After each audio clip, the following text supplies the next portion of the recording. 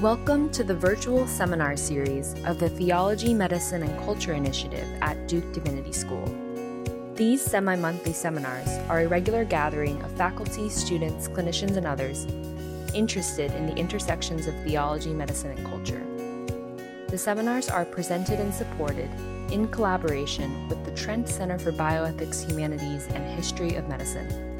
For more information and to register, go to tmc.divinity.duke.edu/seminar. It is my great honor to introduce our seminar speaker, our last one for the semester, Teresa Forcades y Vila, joining us today from Catalonia.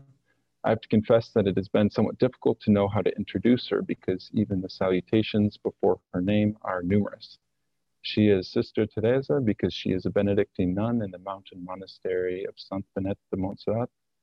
And she is Dr. Forcades y Vila not once nor twice, but thrice. She is a physician, but she has also completed 2 other doctoral degrees. The first is a doctorate in sacred theology from the Theological Faculty of Catalonia, and the second is a doctorate in public health from the University of Barcelona, which is also where she studied medicine. She has taught at universities in different contexts across Europe, including a new monastic school at her monastery.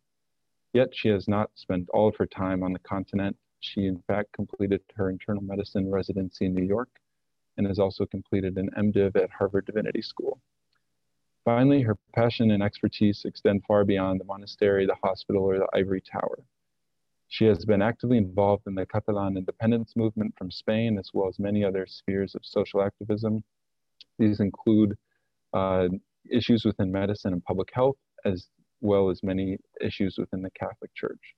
I will conclude then by welcoming our guest, whom the BBC has named the most radical nun in Europe, Teresa Forcades y Vila. Hello, all of you, and thank you, Brendan, for this introduction. As you all are aware, I'm here today to talk about health and salvation according to the Gospels. And I will start with a quote from the Gospels, from the Gospel of John. I am come that they might have life, and that they might have it more abundantly.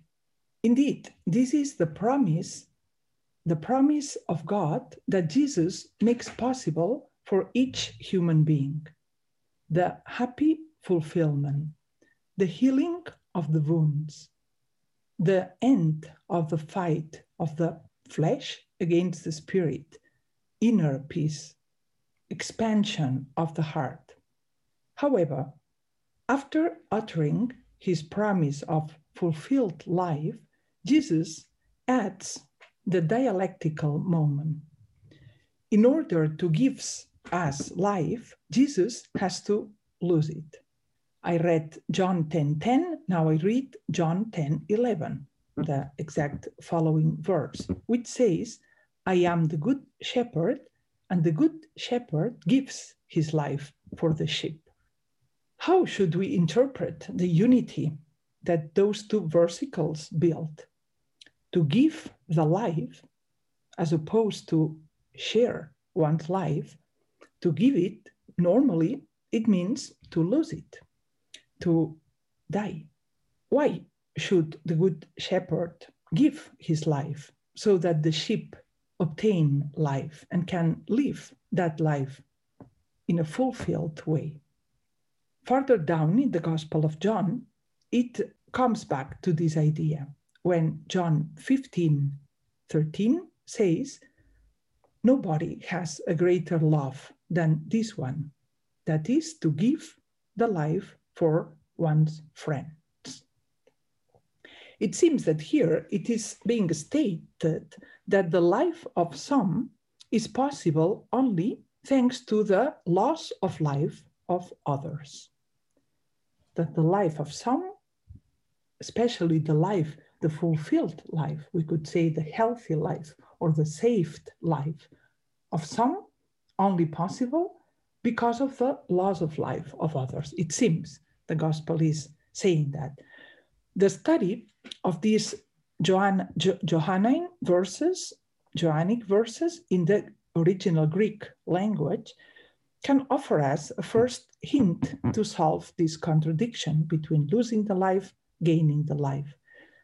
Because in Greek, we don't read to lose the life or to give the life, losing the life. It's not the same word, life and life. We say like this in English and other modern languages, but the original Greek doesn't say to lose the life in order to gain or obtain or attain the life. But it says to give or to obtain the zoe, that's the Greek word, zoe, losing the psyche. Let me show you here. Okay, no, I won't show because of the sharing thing, but you know these words in Greek, zoe and psyche, two different words. Psyche is the one being used in John 10:11 and also in John 15:11. This nobody has a greater love than the one who gives his or her life for his friends. This life that is to be given is not zoe.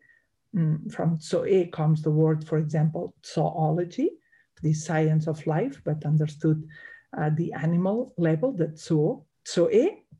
Psyche, of course, is the one that gives rise to the word psychology. So in John 15:11, nobody has a greater love than the one that gives the life for his friends. This word life is psyche. And when it says that the good shepherd gives the life for his sheep, this gives the life is again psyche. But when it says that I have come to give life, this life is not psyche, in Greek is zoe, this other word.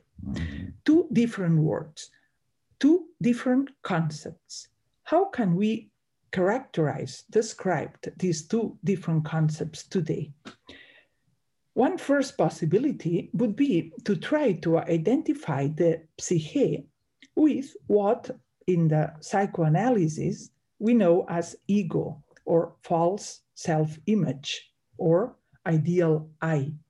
In this sense, the life zoe would be obtained sacrificing the life psyche, that is, overcoming the false images of oneself, overcoming the lies about oneself. According to this interpretation, zoe would amount to authentic life or true life, the truth about myself that might be hidden unconsciously in my interior, while psyche would amount to non-authentic life, artificial, false life. That would be the image that I give of myself, my facade, external facade in front of the others, and above all, in front of myself, my false consciousness. The first problem raised by such an interpretation is the following. How can the Good Shepherd overcome for me, and indeed for each one of his sheep, or each one of us, how can the Good Shepherd overcome in my place the false image of myself that I have, that each one of us has? Isn't the overcoming of the false image of the self a strictly personal task? How can the knowledge of himself, that's the psyche of the Good Shepherd, free, illuminate or save me? We have the title of health and salvation. How can this save me? How can my salvation, understood as I am explaining now, as overcoming the false consciousness, how can the Good Shepherd do that for me? How can the Good Shepherd save me in that way? But this is not the only difficulty of the interpretations that conceive the psyche as ego to be overcome. Together with the difficulty of linking the knowledge of oneself to the liberation, the direct, the efficient liberation of others, the difficulty to link my knowledge of myself to my direct action to liberate others, together with that, we find the difficulty to speak of an ego to be overcome in the case of Jesus, the Good Shepherd, God incarnated. According to John 10:11, that is, the Good Shepherd lays down his life, psyche, in order to give life to the sheep. The Good Shepherd, according to John 10:11, has a psyche. If it didn't have it, it could not offer it for the sheep. If we identify the psyche with the ego, we should conclude that Jesus had an ego understood as a false image of himself, a false image that is the result of fear, of losing face, for example, or the desire to show off in front of others. Such a conclusion, of course, contradicts the central tenet of Christian faith, which according or in relation to the humanity of Jesus, and that is that Jesus is in all, or the humanity of Jesus is in all, exactly like ours, except sin. So this fear and this need to show off, this would all belong to this realm of the incurvatum se ipsum, of the being that's being trapped in sin and not able to express fully the spirit or the life of the spirit in him or herself. So that's impossible to affirm or to state about Jesus. So given that the gospel gives witness that Jesus participated of this psyche, we cannot conceive it, the psyche, as something deficitary at the human level, as something negative. So the dynamics that we have here is not to get rid of what's bad, to reach or to obtain what's good. What's bad here would be the psyche, and to attain the good one would be the zoe. But this, we are saying, it doesn't work. This is not the paradoxical and fruitful dynamic of the Eastern mystery. Also, we are not interested, or it's not our interpretation, to analyze these two versicles of John, identifying the difference between psyche and zoe with a supposedly hierarchical division between the biopsychological life or the earthly life and the eternal or spiritual life. If we did that, we would obtain that the Good Shepherd gives the biopsychological or the earthly life in order that the sheep obtain the eternal life. This interpretation, such interpretation, would overcome the difficulty of attributing to Jesus a psyche conceived as something negative or false, the ego. The psyche conceived as the biopsychological life or earthly life, it's not negative, it's not false. However, to oppose the biopsychological life to the spiritual life amounts to structuring our experience, our human experience, according to a spiritualist dualism that it is incompatible with the biblical anthropology as a whole. Biblical anthropology, we know it is diverse, and God, thanks be to God for that, but as a whole, it does not establish such a dualism. If we want to stay away from dualism, instead of interpreting the psyche as false identity, ego, or as biopsychological life opposed to the spiritual life, the gospel inspires us and invites us to interpret the psyche simply as the life for which I am responsible. The life for which I am responsible. The life that it depends on me.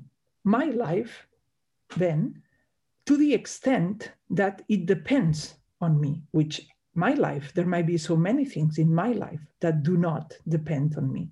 That's true, but there is something in me, in my life, in everybody's life that indeed depends on oneself.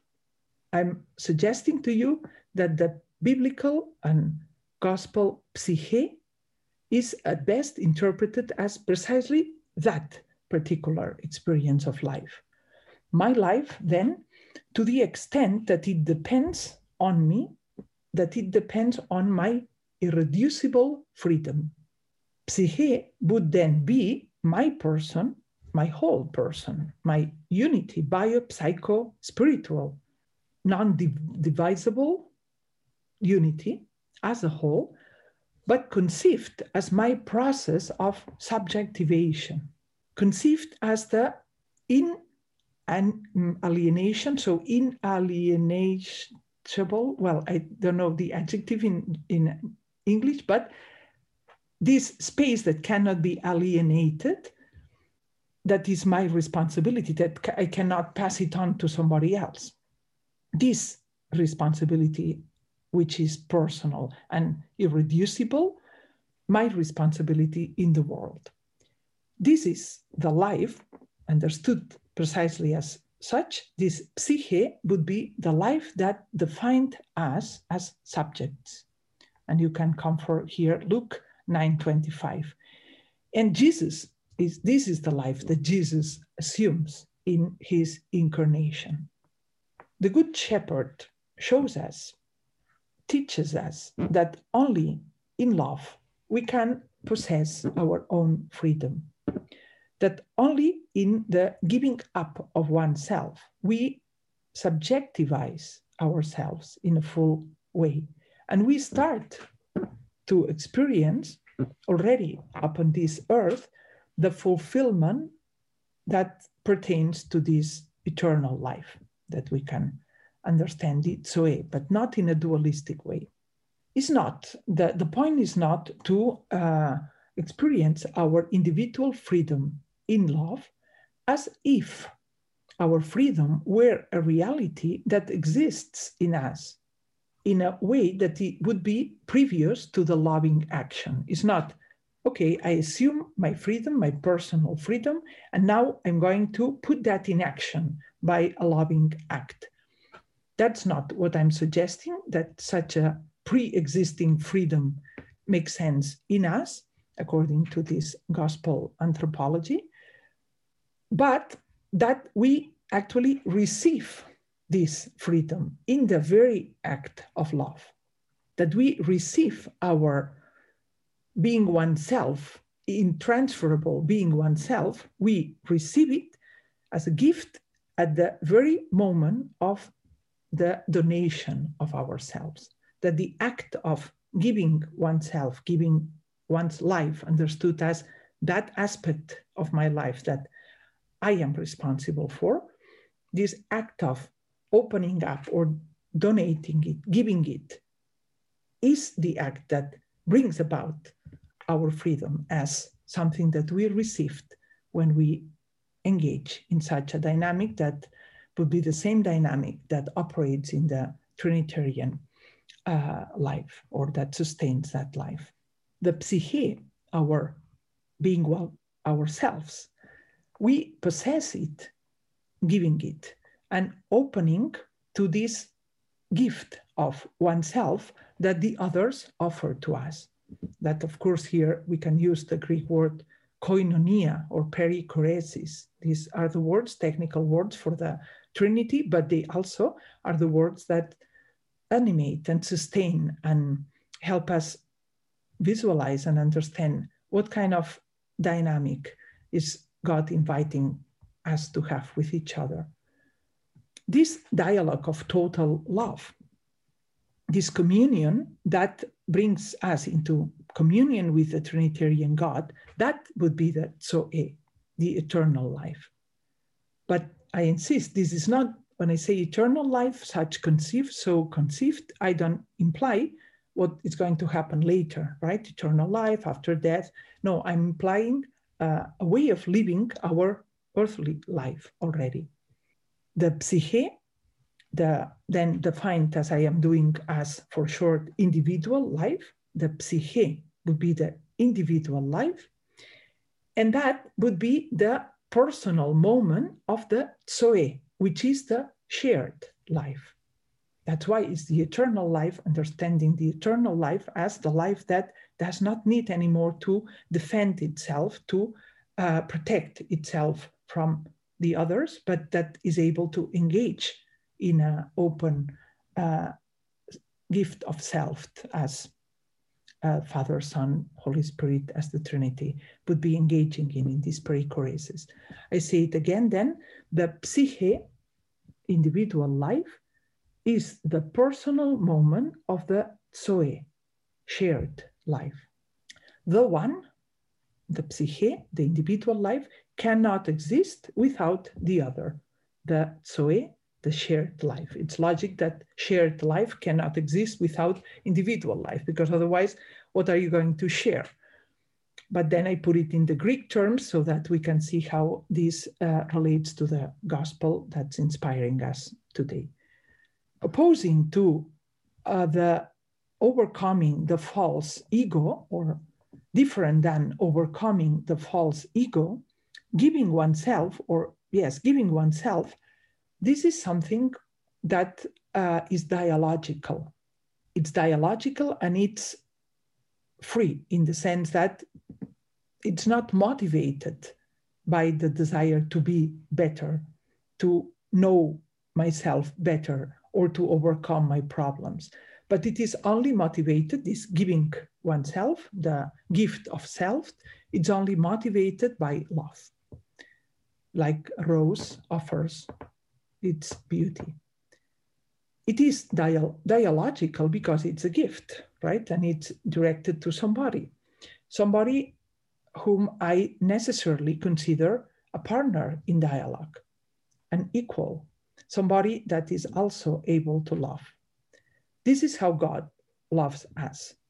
That's a huge surprise of the Gospels, that God invites us not to be subordinate, not to be servants, but as also the Gospel of John would say, right? I didn't call you servants, I call you friends. That is how God loves us, and God considers us able to love in that way. That the quote here would be Luke 6:36. For Christianity, equal or the same way for Judaism, what opposes the Spirit and makes difficult or obstructs, what opposes the Spirit and obstructs the expression of the Spirit for Christianity and Judaism, what opposes the Spirit and obstructs its full expression, it's never matter.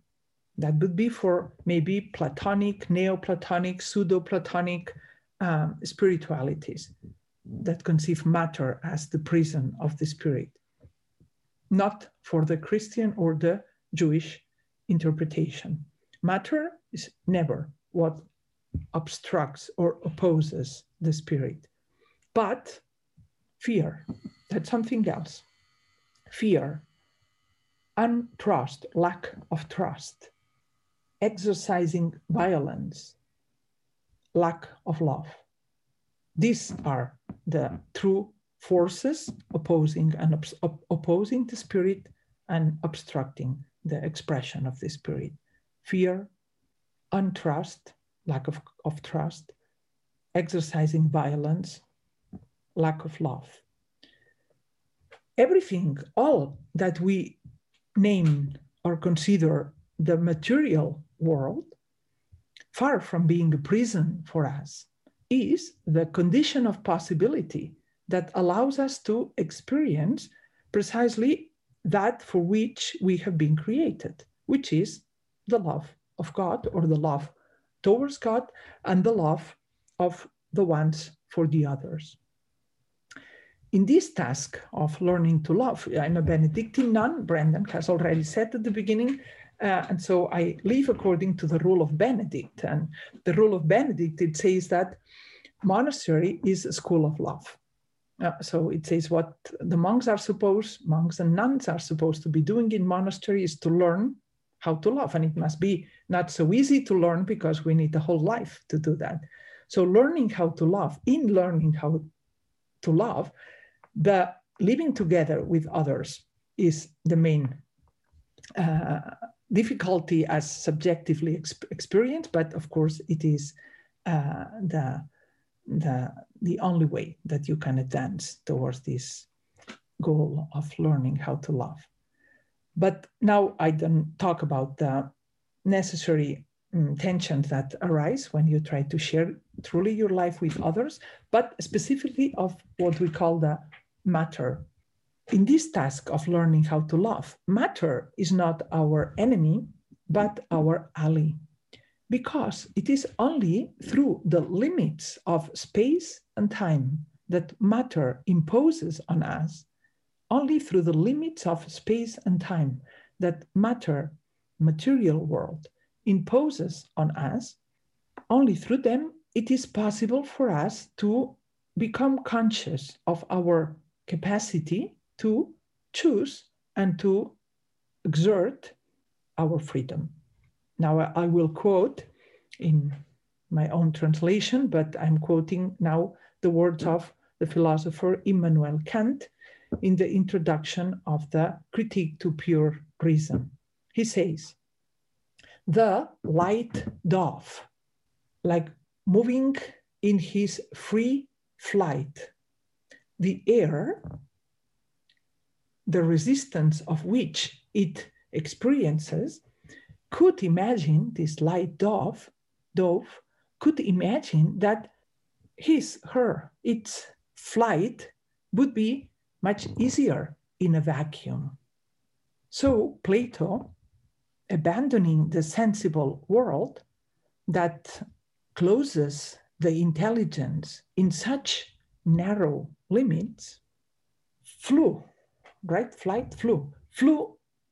in the vacuum of the pure understanding or the pure intelligence, without noticing that with his efforts, that's Plato's efforts, he was not advancing because he was lacking the point of sustenance where he could apply his forces to be able to move in the sphere of intelligence." That's a critique of Kant, but what interests me is especially the first analogy, right, that Kant offers us. The dove is flying, it's experiencing the resistance of the air, and Kant imagines that the dove thinks, "Naya, that's why I'm just having difficulty on flying, and without the air, I would fly much quicker," right? It's a logical thought, but we know what would happen without the air.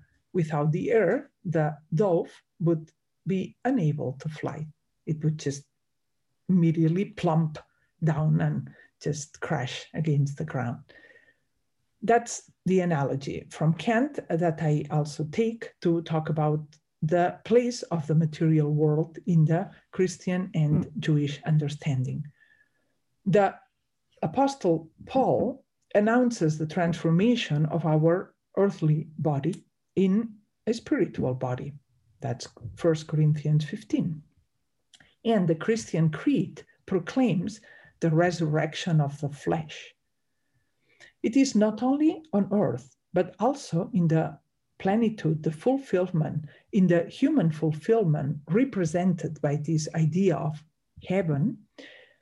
Also there, the Christian soul it reveals itself as inseparable of the body. And the person, it's not conceivable without both. So it's only conceivable, the person, with both, not conceived as a dualistic joining together, but a true unity. In the New Testament, the flesh normally designates the body that it is not dynamized by the spirit. The body abandoned to the inertia of the causal chain. So action, reaction, action, reaction. The body activated, animated by the spirit, on the contrary, is the correlate of the dimension esse in of the person. that is of his or her freedom. It is the irreducible space that individualizes the person and allows her or him to be truly distinct of all others, truly original, truly distinct of all others, and also distinct from God.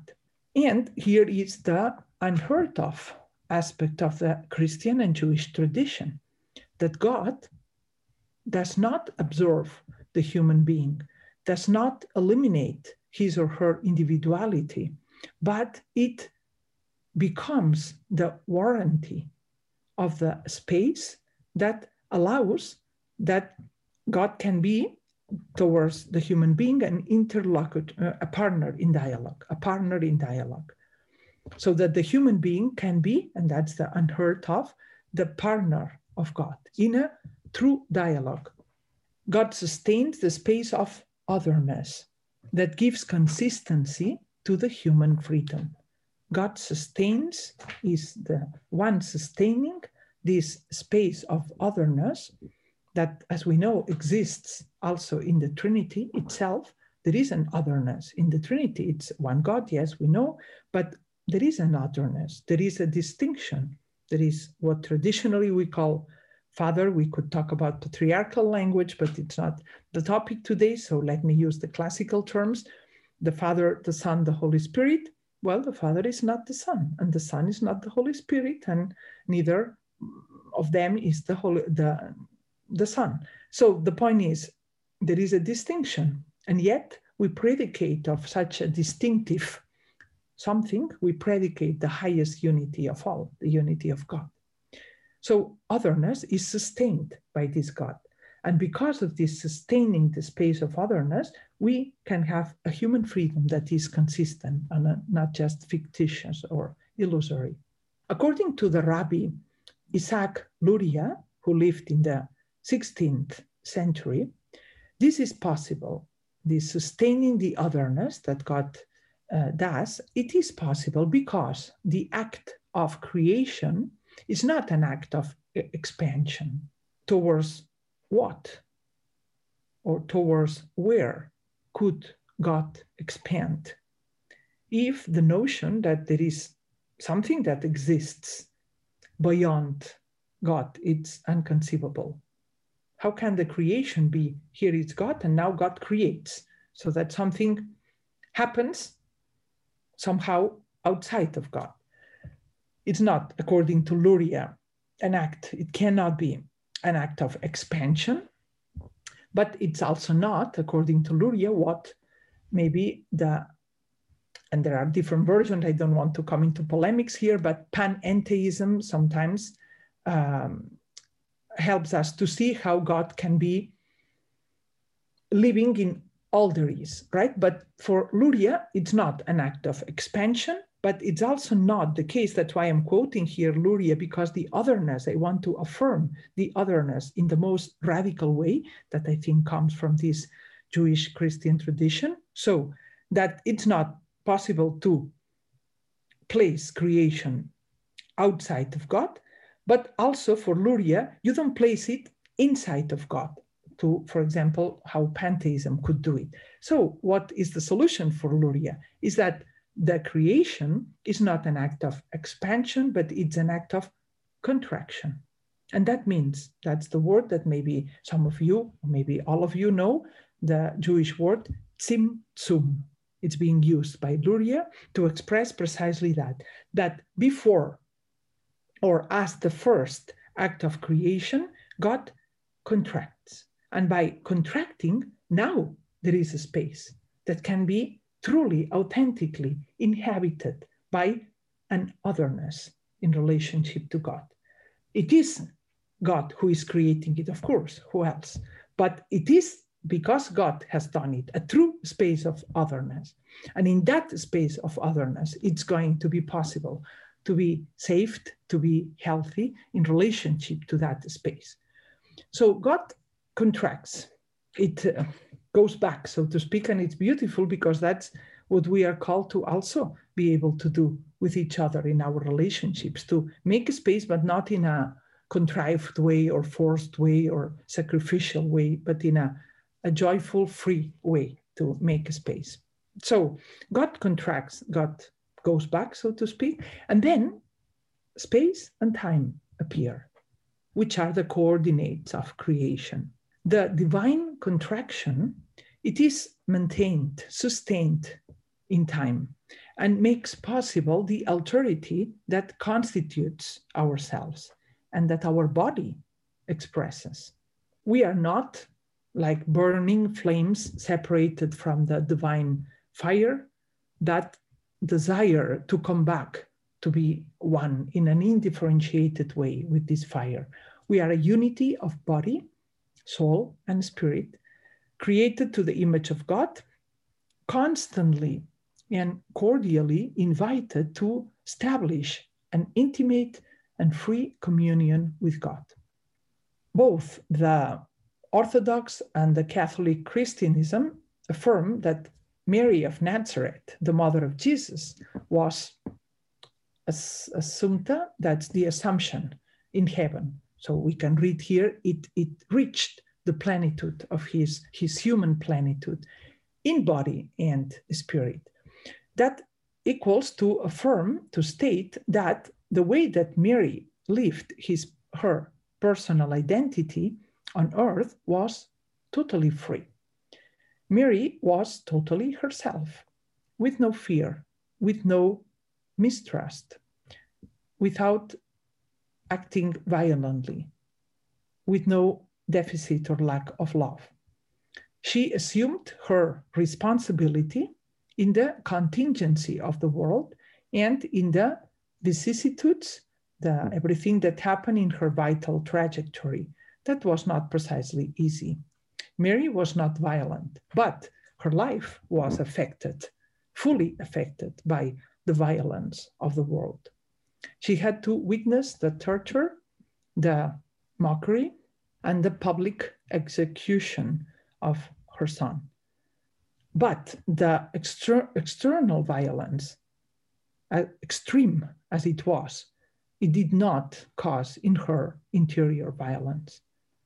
Equal as in the same way does her son, Jesus, Mary, instead of hating, it forgave and it loved.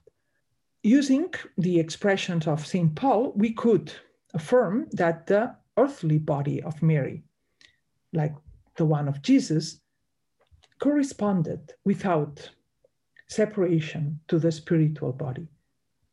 That would be how I understand this expression of being full of grace.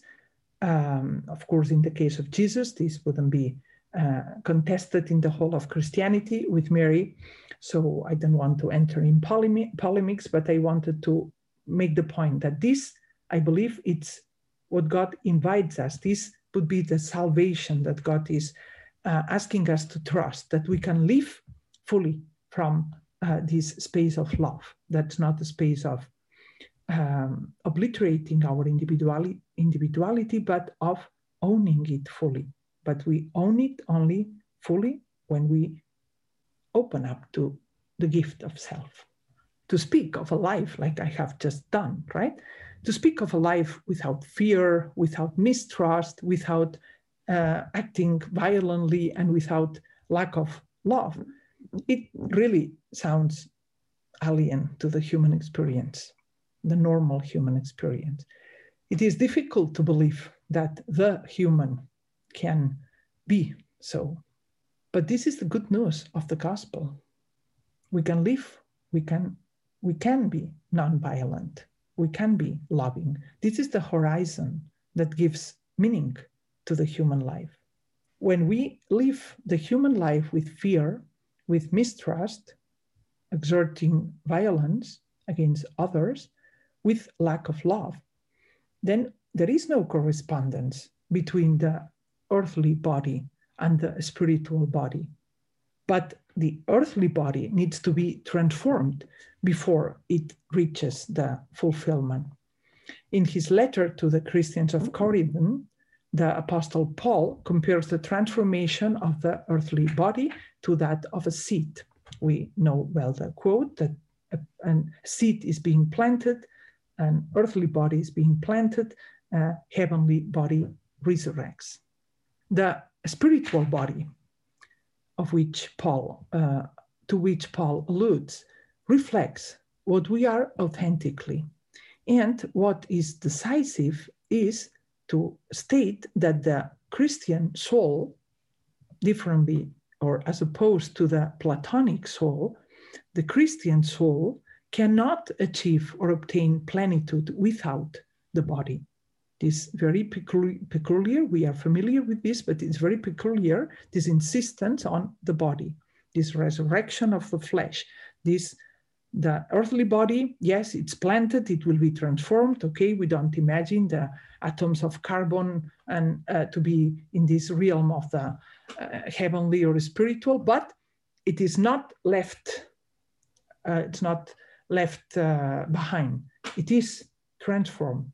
We need the body also, or precisely for this plenitude to experience this salvation. What is incompatible with the, I insist on that idea, what's incompatible with the human fulfillment, with salvation, is not the body, it is fear, mistrust, exercising violence, lacking love. It's impossible to find these things in heaven. Lack of love, abuse, violence, mistrust. But is it possible to find body in heaven? Well, yes, that's what this affirmation is of Jesus being such in heaven. The inseparable unity, body, soul, spirit, gives an absolute meaning to our personal history. And it does preclude us, it does not allow us to interpret it as a succession, an indefinite succession of second opportunities. According to this view, there is not a second life in space and time that will allow me to learn how to live better, that will allow me to learn how to love better. Because the limits, and here is the point, right? Of course, I'm alluding to the idea of reincarnation. I'm affirming, according to this gospel tradition, there is not such a thing as a second opportunity. Our life is where we are invited to learn to love, and there is not a second opportunity, a second life, because precisely the limits of having only one,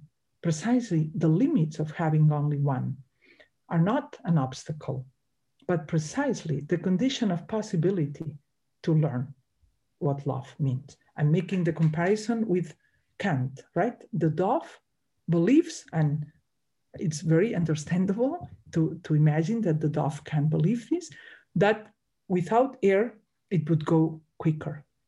I'm making that a parallel of us believing that with second, third, fourth life, we could learn what love is all about. But the point is, like the dove without the air would just plummet down, this limit, apparent limit of having only one life is not obstructing us in the needed learning of what love means, but it is actually where we can learn it. If we remove this obstacle, if we were to remove it, we cannot do it physically, actually, but we can imagine it's not there. Then we lose, we don't gain, we lose opportunity to learn what love is all about. Without limits, we would never learn truly what love is. To love, it's a simple gesture that is possible to all, and that does not depend on the circumstances, but only on the capacity to trust, even if you cannot give name to that, on what you trust. To love is a simple and personal gesture. It is distinct for each person. It is distinct in each circumstance. It is alive. The human capacity of trusting and becoming responsible, fully responsible for the trust up to the last consequences, it needs to be exerted in this limited life, limited by space and time, which is the only one we have, and that for this very reason acquires an urgency and a dignity that are absolute. My body is not an instrument that I use and that I'm going to abandon as soon as it's not longer serving me. Without the body, simply I cease to exist. To value thus the body implies to disidentify it of the atoms that constitute it, and that certainly I will abandon after death and are recycled by nature, and maybe, well, not maybe, almost surely, right? What we have now in our body from this strictly physical perspective is atoms that have belonged to other living beings before, right? But the earthly body is constituted by atoms, and the atoms are abandoned. But the body subsides without them and then receives the name of spiritual body. The eternal life, we go back to the Zoe, it is this new life that can already be experienced, start to be experienced during the earthly life, not only in a mystical way, but in a way that's above all practical. When we love each other and we try to advance towards the common good, our life is transformed, not in a mystical, esoterical, or only a spiritual way, but it is transformed in a visible, physical, palpable way when we love each other and try to work for the common good. Especially, and now it's very relevant, this example, especially if we are sick and we depend on the others to survive. I said it's very relevant for the obvious reason of the pandemic and the COVID. In the New Testament, the survival, that is life, seen as materiality and sustenance, it is spoken of. I'm looking at the time because I want to make sure. It is this life as materiality of life, because we have seen psyche and zoe, but there is a third word in the gospel that is being used to say life. And if we look at the translations, you don't see the difference because you see life, life, life. But sometimes it's zoe, sometimes it's psyche, and sometimes it's bios. And this bios, for example, you can find it in Mark 12:44. That's the poor widow that Jesus praises because she has given the two smallest possible coins, the two smallest coins. But Jesus says it has given more than anybody else because she has given all that she has for her life. But this life is not zoe, it's not psyche, it is bios. All she needs to live. Normally in English, this is translated not as life, as living, what she needs for living. But the word in itself, bios, means life. So these three, the bios, together with psyche, which we have seen life as subjective freedom. We can call it also soul. And zoe, which is eternal life or communion with God and with each other. These together, bios, psyche, zoe, they conform the triad, the Christian anthropological triad. The triad, bios, psyche, zoe, superficially, it could seem parallel to the Platonic triad, body, mind, spirit. But in reality, it's very different, and it should not be interpreted according to the idealist postulates. The Platonic triad is dualistic and hierarchical. Body and spirit are opposing each other. The mind or the soul needs to dominate the body. The triad or the anthropology, the biblical triad or the biblical anthropology is Unitarian, not hierarchical. Whoever wants to save his or her life, and here now I'm quoting Matthew 16:25. Whoever wants to save his life, and here is psyche, will lose it. But who loses it for me, it will find it. This statement appears with little variations in the three synoptic gospels. In the Gospel of Mark and in the Gospel of Matthew, the passage appears just after Jesus has called Peter Satan, because Peter denied that Jesus needs to suffer. And Jesus says, whoever wants to come with me takes on his cross, her cross, and follow me. Jesus rebukes Peter that he doesn't think like God, but like the humans. So what is Jesus doing here? Is now Jesus situating the plans and the thinking of God as contraposed, as in opposition to our human desires of fulfillment and absence of suffering. Is Jesus doing that and thinking, if you are thinking like God, then you don't care about suffering and you just are ready to put up with all possible suffering, take your cross and just shape up, harden up, something like this? No, it's a full no. That's not what Jesus is doing. The affirmation of Irenaeus of Lyon, the bishop of the 2nd century, it stands. The glory of God is that the human being lives. The glory of God is that the human lives in fulfillment, nothing to do with the suffering.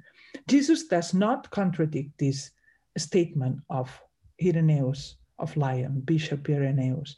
Simply, but this is key, Jesus adds realism to that. In his word and his life, Jesus places the desire of God for us, this desire that humanity lives saved, healthy, fulfilled, that all have life and have it in abundance. This is the true desire of God. But in his words and his life, Jesus places such a desire in the concrete historical context of our circumstances.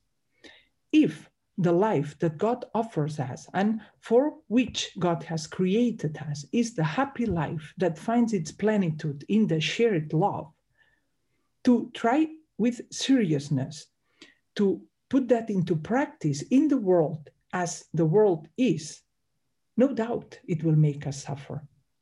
No doubt it will put us on trial, or it will try our health, or even if we are sufficiently coherent, maybe it will reduce our life expectancy, like it happened to Jesus, right? He didn't die of an old age. What's important is to emphasize that that's what's important.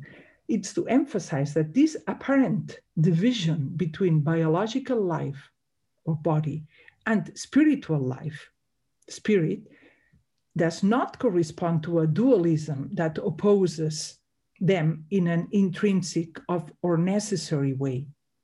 In the Christian perspectives, the spiritual life and the biological life are not contraposed, cannot be opposed to each other, but can also not be simply identified with no distinction. It's also not possible to fixate the relationship of these two, the biological life and the spiritual life, in a way that they always increase or decrease together. That's not the case. It might be the case that the life of the spirit increases, it approaches plenitude, while the biological life goes down. And on the contrary, you can have a biological life that approaches its plenitude and a spiritual life or life of the spirit that decreases. For example, if somebody abandons to his own destiny, abandons a brother that is sick with an infectious disease that is highly contagious, if you abandon that other person, that brother or sister that has an infectious disease, probably you will protect yourself from having the disease, which means you will increase your biological life, but only to the cost of decreasing by your act of lack of love. Decreasing not only, and here is the point I want to make, decreasing not only your spiritual life, but also and this is where Jesus puts the accent, right? The dualism would tell us, of course, you just have to risk your physical life, which means nothing, to attain the spiritual life, right? And with the example of the infectious disease, it seems that I am backing up this dualism, because it's like, yes, you don't need to care for your biological life. And precisely when you abandon your biological life, or you risk your biological life, your survival, your being sick, your health, then you attain salvation, right? That's the title of the talk, Health and Salvation. It seems that now towards the end of the talk, I'm making the point, it seems, you'll see that's not the case. I'm making the point that by risking your biological life, you increase your spiritual life. And so dualism, separation, opposite dynamics. It's true that if you risk your biological life for the sake of a sick, infected brother or sister, you will put it at risk, and you will increase your spiritual life by the act of love. That's true. But it is also true that what you do when you abandon the brother is to decrease the biological life of your brother. So that means by increasing your spiritual life, by helping the other who is infected, by helping the other who is infected, you love, you increase your spiritual life, and you increase the biological life of your brother. That's where the dualism crashes. And that's the point I wanted to bring this whole talk to. That's where the dualism crashes, because you don't look only of yourself. I've said this thing about Zoe, the shared life, about God, the Trinity. The whole thing is, if you only look at yourself and the individual, then there is no way out of the dualism or contradiction or just plain bore thing. If you, on the contrary, without decreasing to the minimum, without decreasing at all your individuality, your subjectivation, the space where you are responsible for yourself, this distinction and originality of the psyche, without decreasing that, on the contrary, by making it stronger even, you enter into a dynamic that, if you think of the dynamic of life together with the other, then you will see how the achieving or strengthening of the spiritual life actually strengthens the biological life. Not your own, maybe, but the biological life of the brother. I'm about to finish, Brendan. And so that is the point, right? That in the solidarity, it is in the solidarity of all humanity, only there, but that's the proposal of God, the koinonia, in the solidarity of all humanity, and only there, that it's true, the statement of Irenaeus in a non-dualistic way.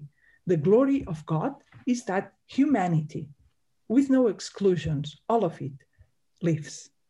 From a point of view that recognizes, acknowledges the centrality and the indispensable character of the mutual help in the human life, only from there, it becomes, or it receives its meaning, the notion of the church as the mystical body or the body of Christ.